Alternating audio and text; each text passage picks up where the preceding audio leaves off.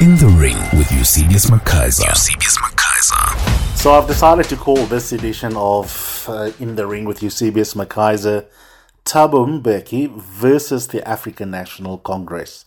Obviously, I'm being slightly cheeky because the 17-page letter that had been addressed by former President Thabo Mbeki to the current Deputy President of the country, Paul Mashatile, who was also the Deputy President of the African National Congress, on the 29th of March, Wednesday. That is a letter that is intended to result in productive internal conversation within the governing African National Congress here in South Africa.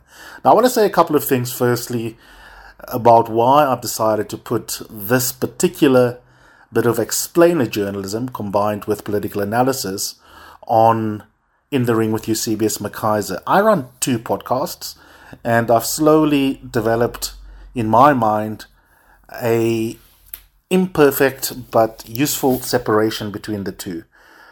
For my Eusebius on Times live podcast, I allow myself to be as parochial as possible in terms of going into the minutiae of South African politics. But on this podcast, I try and pick themes, whether it be literature, racism, ethical questions, philosophical quandaries, that can travel widely internationally.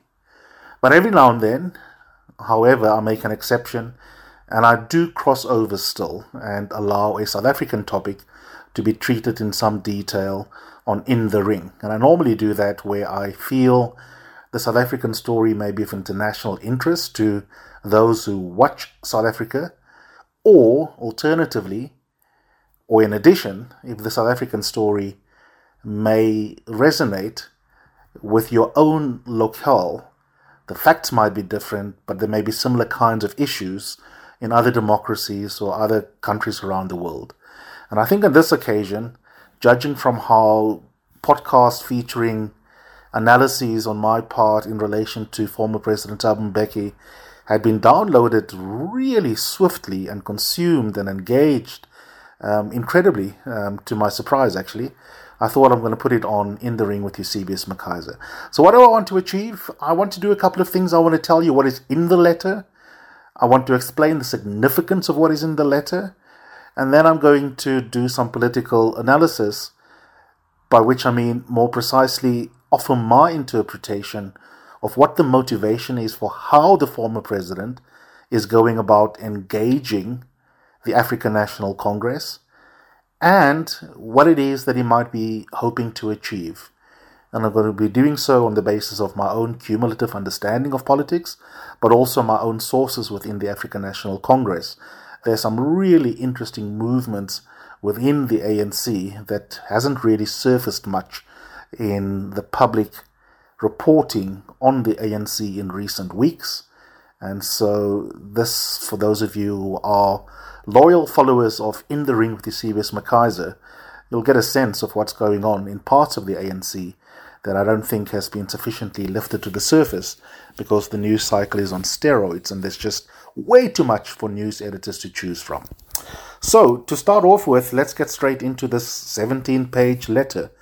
Well, essentially, at a high level, before we get into the structure of the letter, which is usefully clear and simple, but at a very high level, the former president is basically saying to the African National Congress that it must take seriously its role in the different organs of state and the different parts of the state.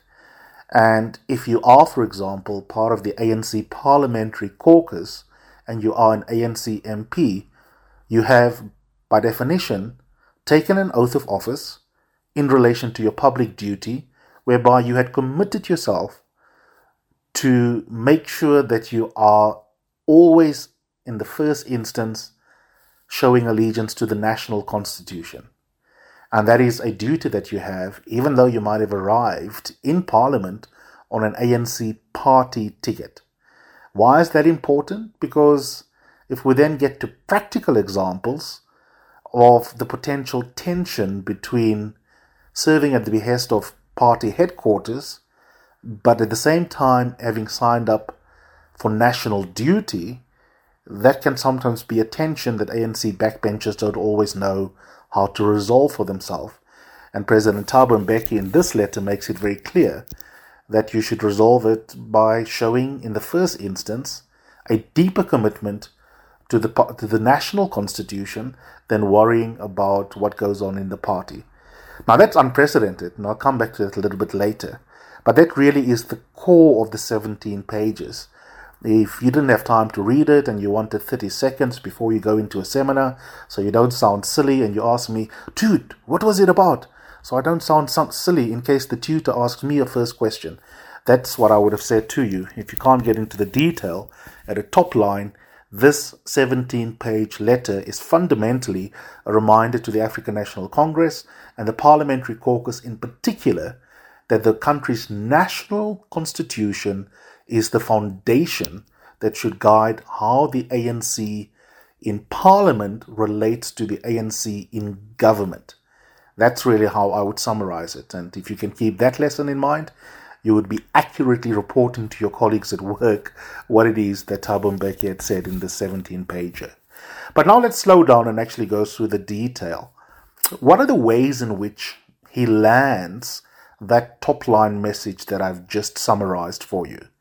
He starts off by talking about the biggest elephant currently in the ANC Parliamentary Caucus room, and that is the scandal in relation to trading that had happened at the farm owned by the current president, Cyril Ramaphosa, where some dude had come along, bought some livestock, paid for it in foreign currency. The South African agency responsible for keeping tabs of money flows in foreign currency don't have any evidence of this being declared, and the money was simply found or first reported on in the public space when it came to light that part of it had been stolen from his property, and more bizarrely still, that he had stashed it in a couch on the farm. Now you can see how this raises so many questions, many more than they settle.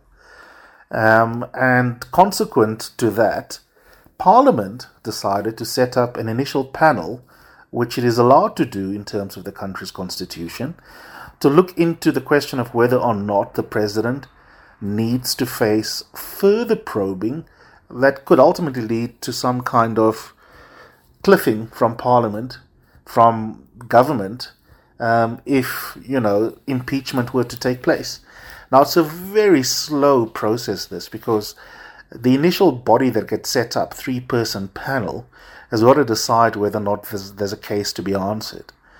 But if they say, yes, there's a case to be answered, it doesn't actually mean the president is guilty. All that means is that there's a sufficient basis for a full-fledged, more expansive second-step process to be undertaken by Parliament, where a parliamentary multi-party committee on an ad hoc basis can be set up, and it will have wider investigating and probative powers than the 3-person panel. So the 3-person panel is very limited in scope by design. What that means is that you've got to trust their instinct rather than slavishly telling them you do not have forensic proof for what it is that you are telling us. Because what they did tell the nation at the end of their very limited initial inquiry is there's so many questions here that have not been settled and which we can't settle because of the design limitations in terms of our lack of powers, that we think there's enough here for Parliament, as I've put it in the public space, to have another look. And having another look does not mean that the president is, on the face of it, guilty. In fact, he may be exonerated. And if he's as innocent as it is, in the worst case scenario, we will have spent a little bit of resources to demonstrate his innocence and to make sure that no one can doubt his bona fides. What did the ANC do? Well, firstly, the president tried to challenge the rationality of aspects of the findings of the report, and the Concord would have none of it and refused to hear the matter, granted on procedural ground rather than substantively disagreeing with the president, but nevertheless, that was a procedural setback for him. But in the meantime, the ANC backbenchers simply decided they would not adopt the report. Now, adopting the report is a formal prerequisite before a multi-party ad hoc committee can be set up, which basically means that the whole process was dead in the water, regardless of what was happening at the Constitutional Court. What does all of this mean, and what does it have to do with the 17-pager from President Thabo Mbeki? Well, very simple. Because of the ANC backbenchers not having backbones, it means that a ad hoc committee with wider investigative powers than a 3-person panel could not be set up.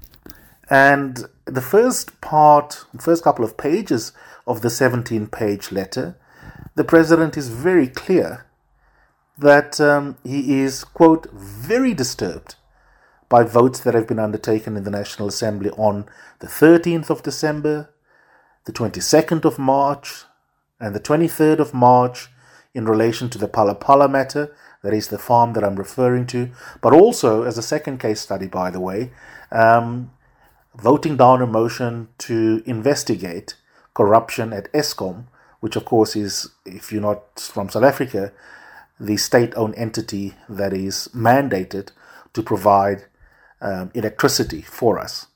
And so essentially what's going on here, that the president is really, quote, very disturbed by, is the parliamentary ANC caucus showing zero regard for their constitutional duty to provide forensic oversight over the government. And we all know why. It's because of a culture of fear that you're not going to make it onto the list of names recommended to the Independent Electoral Commission in 2024 as a potential returning MP. And if you're a new MP, you also would not want to be saying much in the public space, lest you don't get chosen by the deployment committee to go to Parliament next year. And I think this is exactly why this letter is so important, because the next part of it, the president in great detail reminds the deputy president, Paul Mashatile, of the corruption challenge, the Phala matter. He even goes so far, which hasn't really been commented on in the first 12 hours of this letter being leaked into the public space. He goes so far as to say we had made a mistake when it came to Nkandla, which of course was the upgrades to the homestead of former President Jacob Zuma, and he makes it clear that one of the most important lessons that we should have learned after remedial action that had been recommended by the public protector was eventually assented to, is that the ANC had taken way too long to provide the necessary oversight and accountability mechanisms to kick in relation to Nkandla. And for me, that's just extraordinary, absolutely extraordinary. The rest of the letter I'm going to summarize for you so that this doesn't turn into too long an entry, because I want you to understand the essence, not be too reductive, but I don't want you to have so much information overload that you are unable, in your own words, to describe to someone else what it is that I've told you.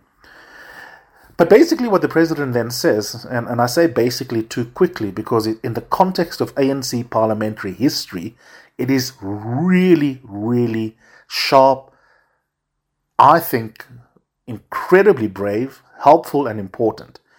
And he says, we are the ones that agreed to the national constitution.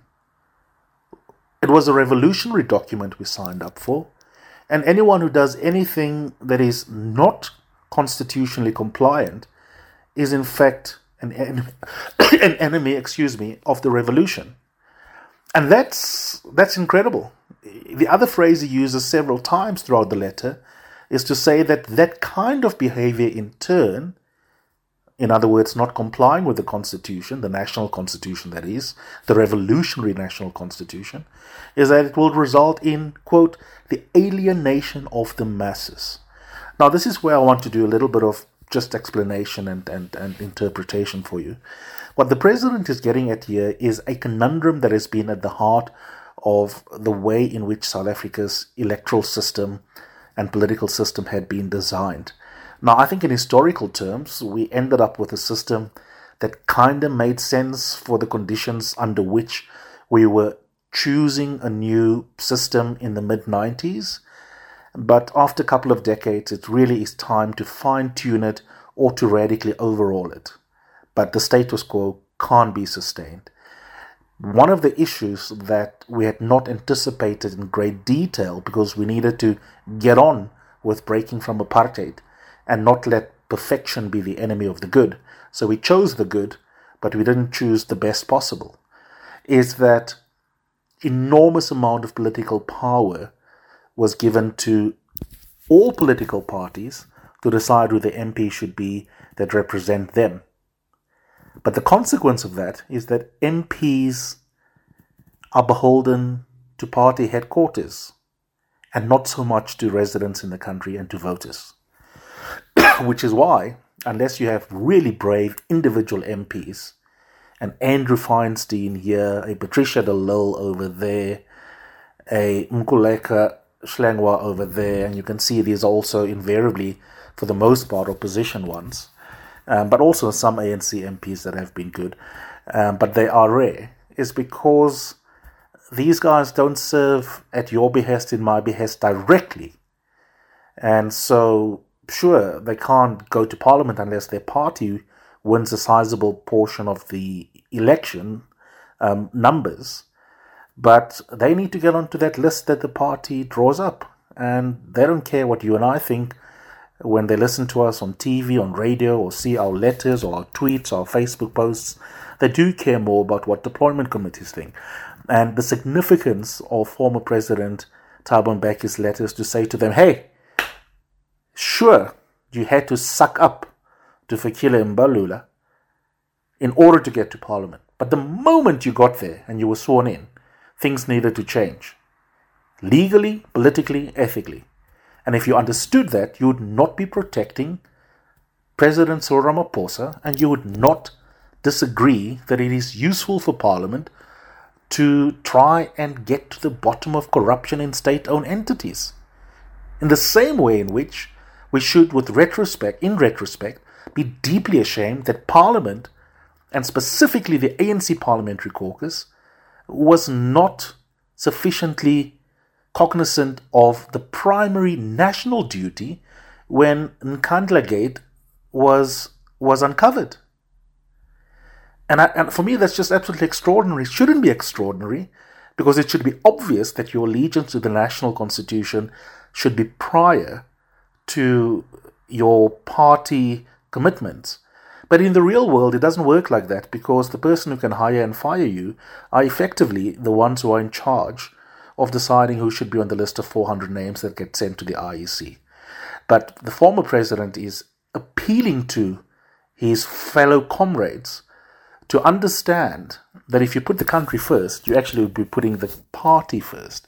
And I think that's pretty important, and they would be idiotic to just think of him as an elder person who is not using the right channels, which is all that Fikile Mbalula cared about today, and that was a waspish attempt to focus on process over substance, or to just sort of like fob him off as someone who's old and cranky and should really worry about his own checkered legacy. It would be very, very convenient to respond in an ad hominem way to former President Thabo Mbeki. But if you care about the ANC and you think that it still has got life left in it, I'm not saying that I do, but if anyone thought that the ANC is not yet dead, despite what analysts have to say and opposition party have to say and civil society organizations have to say, then you have to take this letter deeply seriously, because it actually gives prudent advice of how putting country interests first is actually the best strategy to ensure that you don't end up getting 40% of the vote in 2024. Now, I don't think this current ANC leadership is serious enough about renewing the ANC. I think it just says that word ad nauseum without meaning it or even knowing what it means by now. But the 17-page letter from the former president is an attempt to get the party to take seriously, as I said to my good friend Sakina Kamwendo on her show on SAFM, the existential threat that the ANC is to itself. And he's saying to them, guys, we've got one shot to get it right before 2024, and it's up to us to get it right. And a key part of getting it right is for the parliamentary caucus to really demonstrate to the country that it understands its role in relation to the executive. And that's really important and profound and in a sense trite, but also not trite in the context of realpolitik. Then I think the most important thing, which unfortunately it's now almost midnight of me recording this, I'm going to have to be in conversation with you about on some other platforms, and maybe I'll write a piece for timeslive.co.za over the weekend, so watch out for that. But let me put it this way. I think that President Cyril Ramaphosa doesn't obviously have the support of ANC elders.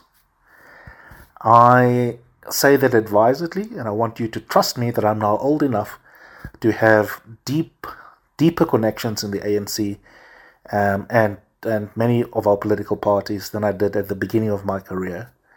And that trust in turn I'm able to leverage in conversations I have on the record, off the record, but also my own studying of the political parties.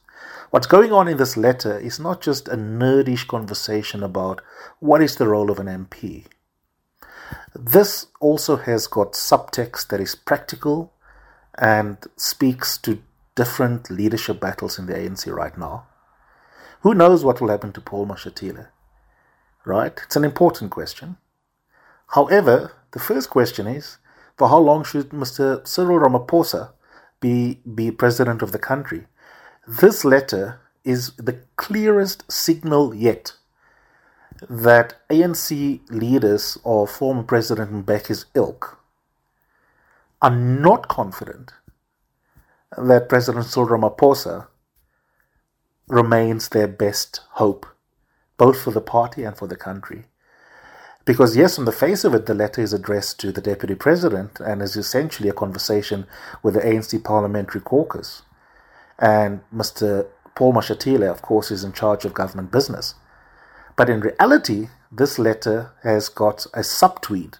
And the gigantic subtweet in this letter is President Cyril Ramaphosa.